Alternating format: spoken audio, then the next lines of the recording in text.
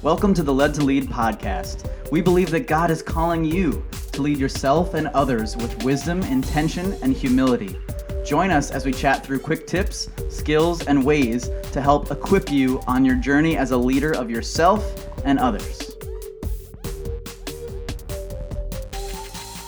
Hey guys, welcome back to the Led to Lead podcast. And Doyle, do we have a huge doozy to talk about today? Sure do. Yeah, we really do. So, Clear is going to talk through this chapter about people that influence you and how important that is and what the effects of those things are. So, I'm gonna skip over this opening quote, Doyle, and just go to the second one, which is Clear saying, quote, "Behaviors are attractive when they help us fit in. We imitate the habits of three groups in particular: the close, the many, and the powerful." And he also references a philosopher who once said, "The customs and practices of life and society sweep us along." So, Doyle, what's going on with that? Well, before we talk about those three things, let's think about that quote, the things that sweep us along. We're trying to emphasize we're led to lead. So we're trying to have some backbone as leaders. We're not just wanting to be swept along with the crowd, with the relationships that we're in or the masses, so to speak. So we're paying attention to ourselves first. And one of the things that's important to remind ourselves about, and hopefully remind everybody that's listening, is we're talking about leadership that's servant leadership. Our model is the model that Jesus gave for us. And so we're serving others by our leadership. So that's why the more I learn to lead myself, the more effectively I'm going to be able to lead others. It also means the better able I'm going to be able to influence others and not be influenced by them. Yeah. So it's about setting good boundaries. Yep.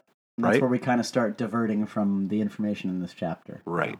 So Yeah, so Clear presents a couple of opinions and a couple of statistics. So obviously, we're not trying to refute the statistics; we're trying to use them to guide us down a little bit better of a path. So he talks about the close, right, which would be your friends and family, right? And he says, as a general rule, the closer we are to someone, the more likely we are to imitate some of their habits. Doyle, is that true? sure. Of course, right? That's just information, right? That's morally ambiguous. Is that the word? Right. So that doesn't have a good or bad connotation, right? And then he continues by saying one of the most effective things you can do to build better habits is to join a culture where your desired behavior is the normal behavior, right? New habits seem achievable when you see others doing them every day. If you're surrounded by fit people, you're more likely to consider working out to be a common habit. So again, totally good things here, right?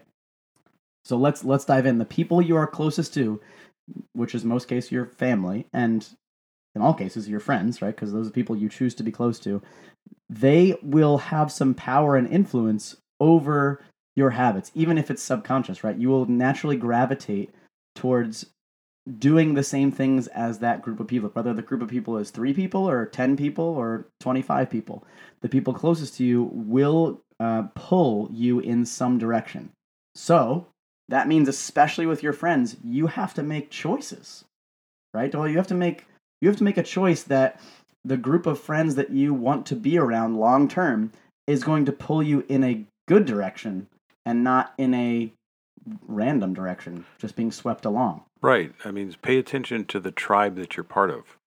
Pay attention to the culture. Pay attention to the vocabulary, the words, the habits, the approaches to life, all of those things. And if it doesn't fit and you're feeling uncomfortable around it, that's probably a good indication that there's some adjustments that need to be made. Yeah, I think another indication, Doyle, and this breaks my heart when I see it, is basically it's people who are in the situation where the friends are just the people they ended up with, right? They didn't really choose, and they're just like, well, these people know me, and I know them, and they like me, and I like them, so they're my friends. And that can be good in some contexts, but in most contexts, it just means that you weren't intentional at all when you ended up in this situation, and you're just floating along with these guys or gals who are floating along as well. Right. It's a really sad, passive approach to life. Yeah, and it seems to be very common in the college atmosphere, right? Because you get put in a dorm or you get put with a group of people, and it's just like, well, okay, these are the people I got put with, so these are my new friends. Or these are the people that are in my major, so these are my new friends. And that is just that goes down some pretty bad roads pretty quickly. And that's why our emphasis all the time is we're trying to learn how to lead ourselves well, so that we don't get stuck in that place. Absolutely. And it's kind of what James Clear was talking about with environment as well, right? So you're choosing your environment, and your friends make up a huge part of that environment. All right, so let's move on. Hopefully you guys get where we're going with that. So the many is the second part, right? The close, the many, and the powerful. So we did this. We just did the close. The many means basically the masses or the tribe, right? The larger group of people either around you or in your town or your country or even the world, right? The world has a direction it's moving. America has a direction it's moving culturally. Your town or your county has a direction it's moving culturally. Your business, if you work in a large business, your business has a direction it's moving culturally, right? So we have to really be careful. But let me go to James Clear first, and then we'll talk about it. So he says, we are drawn to behaviors that... Oh, sorry, that's the wrong one. So he says, but there can be a downside to working with the many or to learning from the many, right? The normal behavior of the tribe often overpowers the desired behavior of the individual. There's a tremendous internal pressure to comply with the norms of the group. The reward of being accepted is often greater than the reward of winning an argument, looking smart, or finding truth. Most days, we'd rather be wrong with the crowd than be right by ourselves. You know what this makes me think of? It makes me think of the book that we both have enjoyed, The Pathway to Powerful, because it's about staying powerful so that you don't lose who you are and aren't influenced just by the many, but you're staying powerful in that environment in the best sense of the word, not because you're being a jerk about it or something, but because you're being assertive and you're recognizing you're not just doing this to be accepted by the crowd or the many. You're doing it because you want the crowd, the culture to improve and get better. Absolutely. And so without that, Doyle, what it turns into is the Lord of the Flies, right? It was written to show us what culture already looks like. That's not a fantasy book. That's saying if you leave boys alone, this is what will likely happen, right? Because the mass is not guided most of the time. It's often going in a conglomerated direction, right? And it's usually in a negative direction, as Lord of the Flies, has told us. I also believe that, but we can also see it in American culture. Like, our culture is not moving in many areas in a positive direction. And obviously, for me, media is a great reason, a great area you can see that our culture is not moving in a positive direction in media. Mm-hmm. Right.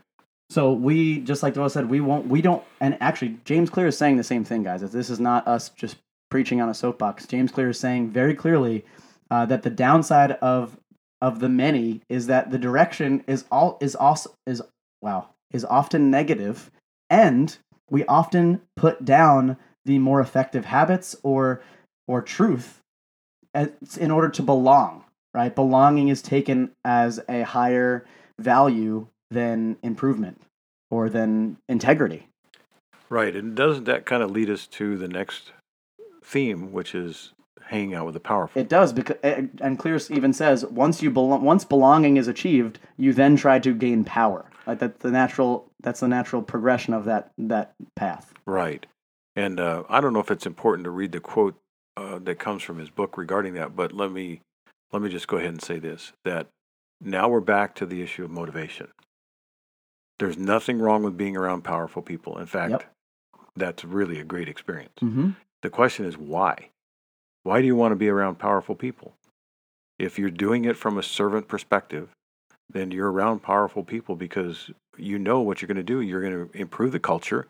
You're going to cause other people to be more powerful. And there's nothing wrong with that at all.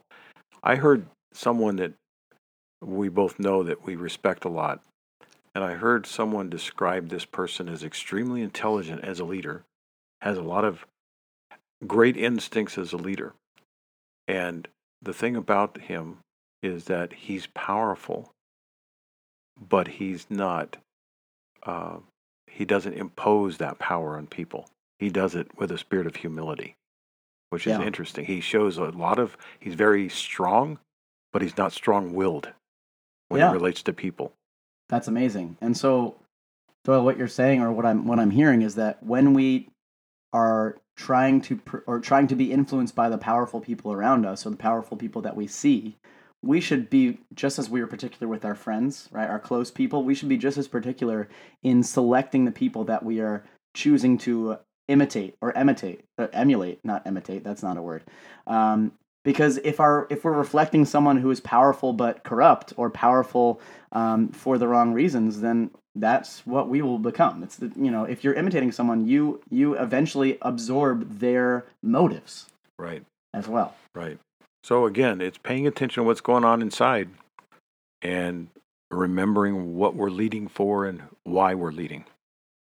So we know that's got pretty philosophical, but I mean, we didn't just make this up. Like I was saying before, this is not us just preaching off a soapbox. This is James Clear being very, very clear, being very clear about the pitfalls and the benefits of following people that are close to you, following the many, and following the powerful. And the important part comes back to something that I say every time we do our intro, is that we want to lead with intentionality, and we want to live with intentionality. And if we're not being intentional about our decisions and who we decide to be around and the habits that we decide to create for ourselves, then we're just floating along. We're just being swept along by the masses.